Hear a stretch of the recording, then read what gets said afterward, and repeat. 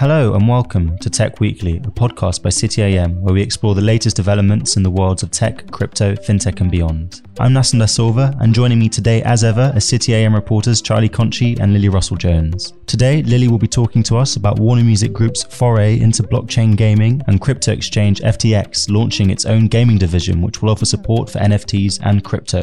But first, Charlie and Lily will be chatting to Innovate Finance CEO Janine Hirt about why the organisation has been trying to get the UK government to overhaul current fintech regulation.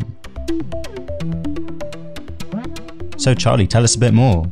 Yes, so this week marks a year on from the landmark Khalifa review of the fintech sector, which was commissioned by the Treasury last year to sort of look at how government could supercharge fintech and how the UK could kind of retain its place as a fintech hub beyond Brexit. And we are very pleased today to be joined by Janine Hirt, boss of Innovate Finance, the UK's fintech trade body, which helped mastermind the report last year. Hi, Janine. Hi, Charlie. Thank you so much for having me. Great to have you with us. So I wondered, just as a bit of a kicking off point, whether you could take us back to the Khalifa review, what it kind of aimed to achieve, what its key recommendations were and how it really came to be. Yeah, absolutely. I mean, I can't believe it's already been a year. I have to say time flies. But ultimately, it was, as you mentioned, commissioned by the Chancellor to look at how we could continue to create an environment here in the UK that enabled fintech to grow and to thrive, and really to enable the UK to be one of the best places to start, grow, and build a fintech business. And we served as Innovate Finance as the co-secretariat for the review alongside the City of London. So worked very closely with Ron Khalifa, worked very closely in terms of bringing together the ecosystem to feed into the priority areas and make the recommendations about what had to be done in order to further strengthen the ecosystem here as well. So here we are a year on, and I know you kind of convened a lot of fintechs this week and put out a letter on what your sort of read was on the progress so far, where you feel that progress could kind of be ramped up. So could you give us a bit of an overview on what you feel those recommendations have been like and how they have been acted on, and where you think some action needs to be taken? Yeah, I think absolutely. And firstly, I would say that as a whole, the ecosystem and myself and Innovate Finance have been incredibly pleased to see substantial progress and considerable progress made on a number of the recommendations put out in the review across all of the chapters. So in terms of investment, but also international, national skills and talent and policy and regulation as well. I remember way back, just a couple of weeks after the review was launched, we actually heard from the Chancellor about the Scale-Up Visa, which was announced at IFGS in 2021 at UK FinTech Week, which was great movement, great momentum. We've seen a lot of work since then in terms of revamping the listing rules coming from HMT and the FCA, so very positive progress in terms of creating and continuing to create an environment here that's potentially more conducive for IPOs in the fintech space. And we've seen quite a lot of movement across the board in terms of supporting the different fintech hubs throughout the United Kingdom. Off the back of review, a number of hubs came forward with both long-term and short-term fintech strategies to help bolster their already strong fintech ecosystems as well. But there's always more to be done. And I think particularly when coming from the fintech standpoint, where so many of our founders are pushing the boundaries, wanting to see even more progress in terms of financial innovation more broadly, we are really emphasizing the fact that in order for us to continue to be a leader in fintech, we have to keep the momentum going and keep pushing at this forward momentum, continuing to see strong support from government, from the regulators, and very importantly, working together, regulators, government, and industry to try and ensure that we maintain and we further develop this environment. I think there's quite a bit more to be done in terms of a regulatory framework that both enables innovation to thrive, but also still protects the end consumer. It's very important to remember that at the end of the day, these new innovations, these new players, these new technologies are actually benefiting the person on the street if they're executed in a way that makes sure that protects them as well. So finding that balance is very, very core. So you talked a bit about kind of the engagement from government. And I wondered if you could just go into a bit more of what that kind of engagement has been like, whether those conversations have been ongoing throughout the year, and whether you really feel as engagement is there as strongly as you would like it to be. I mean, we've seen very positive engagement from government and from regulators. We have specifically, in terms of different departments across government, worked with HMT, worked with the Chancellor, with the EST as well, worked with DCMS. We have worked very closely with DIT.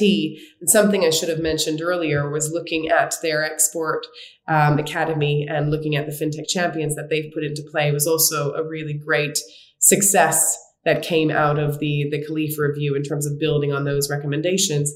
We've worked with number 10 as well. So you get this sense and this feeling that there is a broad understanding across many government departments about how important fintech is to the UK as a whole. I think what we would love to see is an even further joined up approach across the different government departments when it comes to supporting fintech. And that's something that we've been advocating for a while. But we have seen phenomenal engagement, I would say, in terms of listening to the ecosystem. The regulators are similar in terms of really, really listening to the ecosystem and listening to the fintechs. I think what we just want to make sure is that we are now in a position where we are coming out of the pandemic.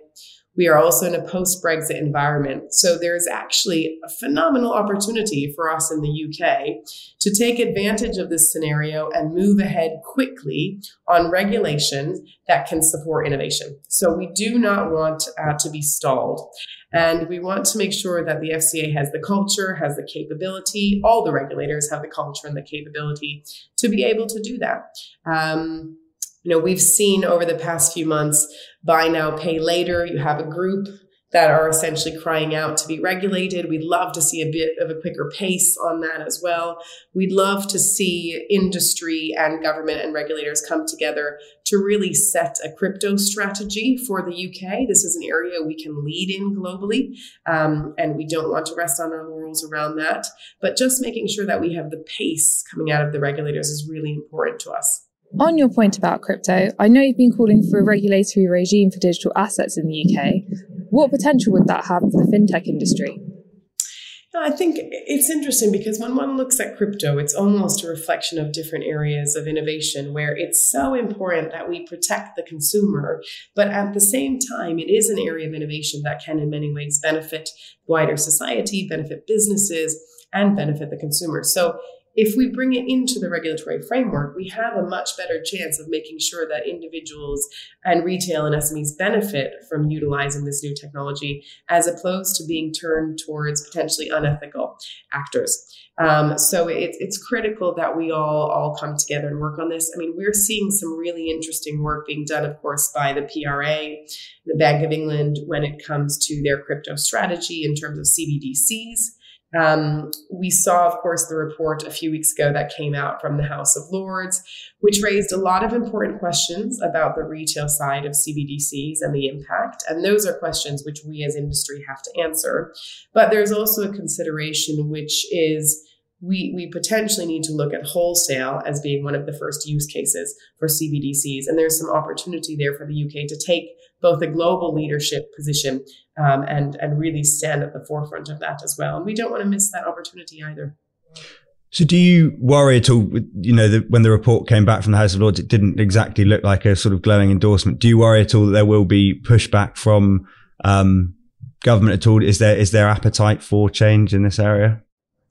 I think there's a recognition that it's an important area to explore. And that has been really, as an example or as a testament to that, has been the fact that we have seen the crypto group up and running between the Bank of England and HMT as well. So that movement and that progress forward, we've been incredibly pleased to see.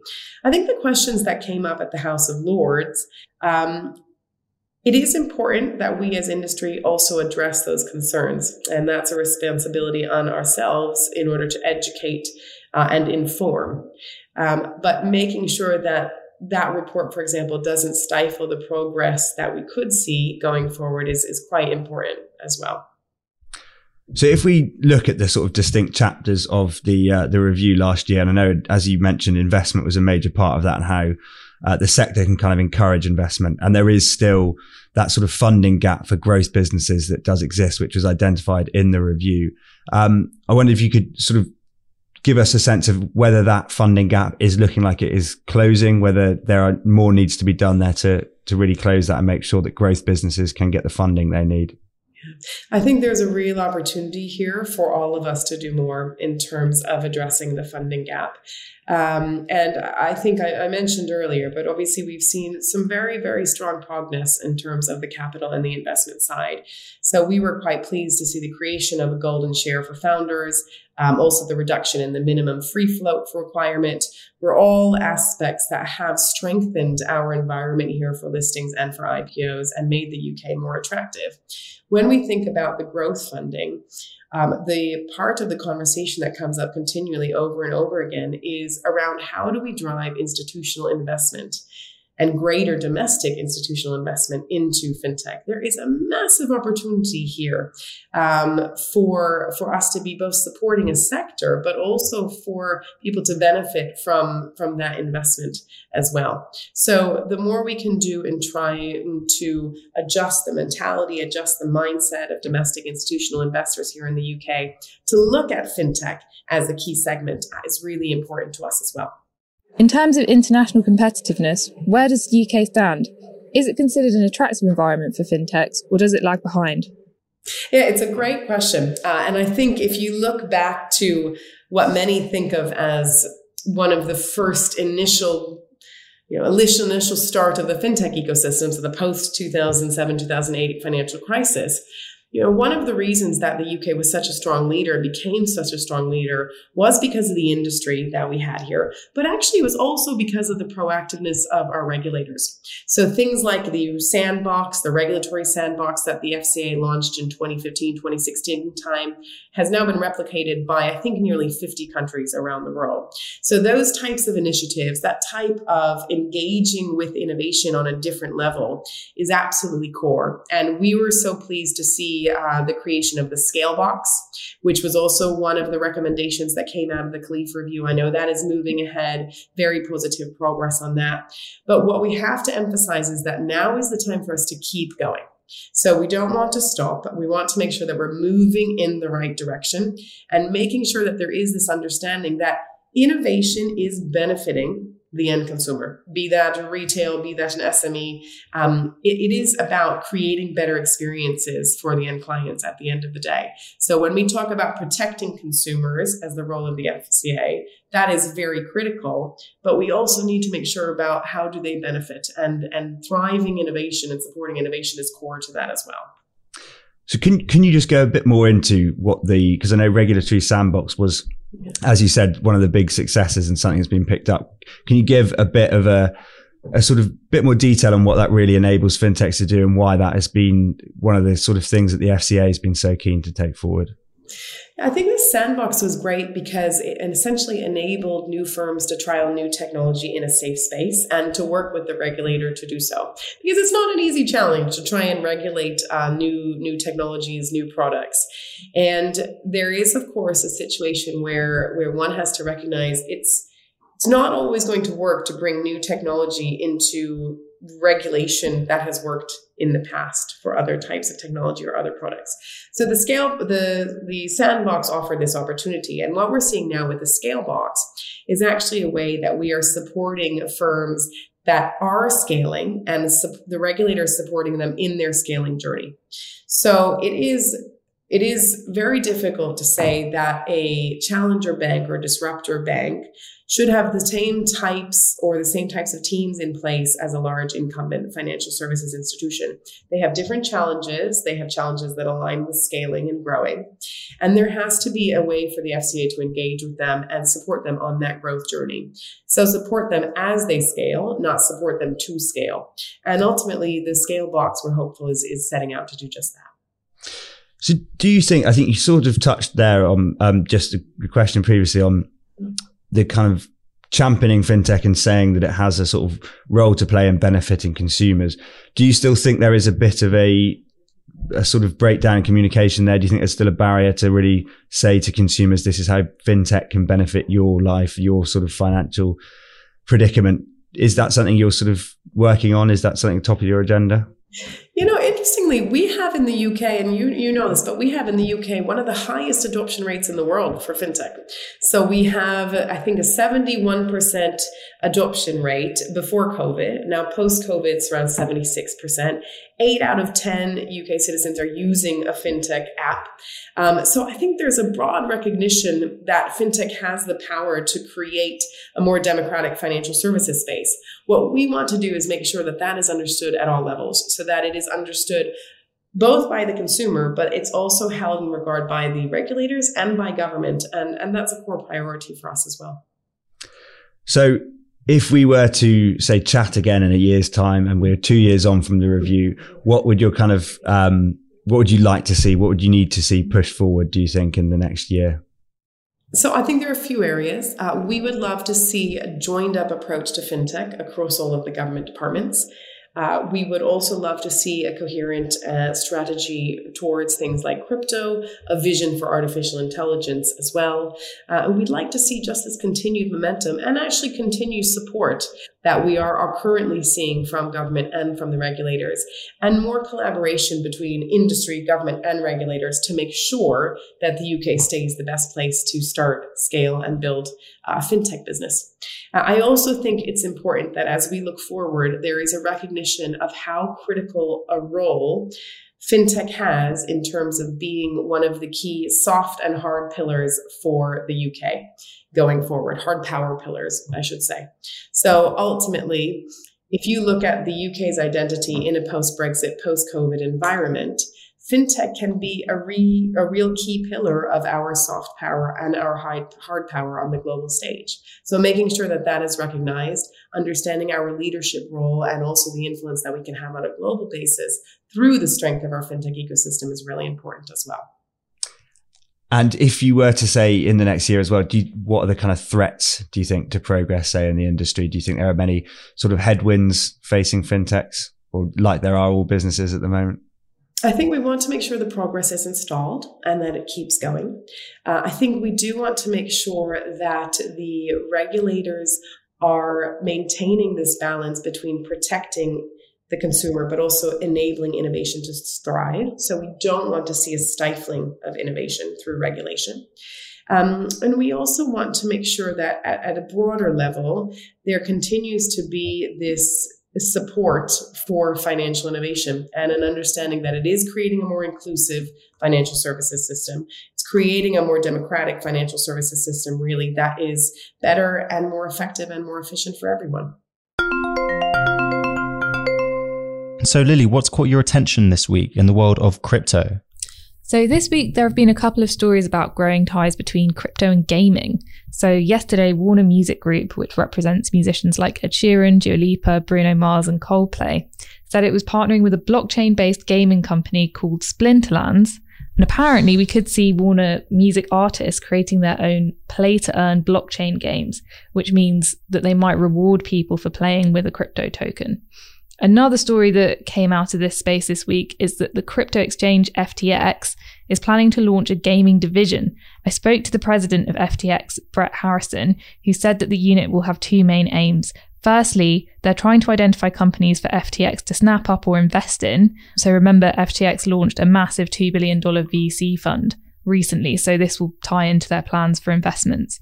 And secondly, they want to provide tech and services for companies which are looking to integrate NFTs, blockchain technology, or crypto tokens into games. This is really a sign of how interested companies are becoming in the possible synergies between crypto and gaming. So quite a lot of excitement there. So are crypto and gaming a natural fit then? Well, apparently so. Harrison thinks there's a multi-billion-dollar market opportunity here to integrate crypto into gaming. One of the things he said is that gaming is a compelling use case for blockchain because users are already buying and selling in-game items, such as logins for characters that they've leveled up and created.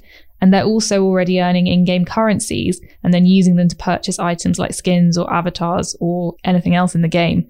And so it's quite easy to imagine that in-game currency being swapped for a crypto token. And what FTX wants to do in addition to that is bring those items into real world markets by creating price discovery mechanisms. So if you're a gamer and you've picked up a rare item in that game, you could earn an income by selling it as an NFT, for example, in exchange for crypto or even fiat currency. So like pounds. in order to earn an income. What are some of the main drawbacks to this, do you think? Well, I think that the idea of unifying gaming and crypto has already seen plenty of pushback. So a UK-based gaming company called Team 17 was planning to launch an NFT game called MetaWorms. And within 24 hours of announcing it, they had to withdraw it because they received so much fan backlash. I think detractors of crypto and gaming kind of coming together say that it's terrible for the environment. So certain forms of crypto mining are really heavily energy intensive. So why integrate that with a large scale industry like gaming? Secondly, gaming is supposed to be a level playing field. So if you can buy certain special items on external markets using crypto or pounds or fiat, then that gives higher income players an advantage. Although I'd say to an extent that already exists because of in-game purchases that you can make using real world currencies. And thirdly, I think games that target a mass audience, it's potentially irresponsible to be pushing crypto onto gamers who will be kind of all ages and investment experience. And these games are potentially going to create incentives for people to hold and trade speculative crypto assets like NFTs. So I think that's seen as quite a big problem. So in the UK, that's kind of exactly the situation that the regulators are trying to avoid. So the FCA, the Financial Conduct Authority, said it's planning to class crypto assets as restricted mass market products for advertising purposes. So what that means is they're trying to ensure that only high net worth individuals or sophisticated investors are exposed to asset adverts for products which are considered to be risky. When I spoke to Harrison, he said that he certainly hears a lot of criticism about this, but he thinks that there's kind of a range of possible ways to unify crypto and gaming. And on the one hand, you could see it happen in quite a benign way, which will just be kind of fun to play for users who can earn like currencies from doing so. And on the other hand, he said that he can see that, you know, you might be drawing people into crypto trading in a way that would be irresponsible. He said that what FTX wants to do is promote a healthy interaction between blockchain technology and gaming, but obviously it remains to be seen exactly what that would look like. And that's all we have time for today. Thanks to Janine Hirt for coming on the podcast, and special thanks to Lily and Charlie for their contributions. See you next week.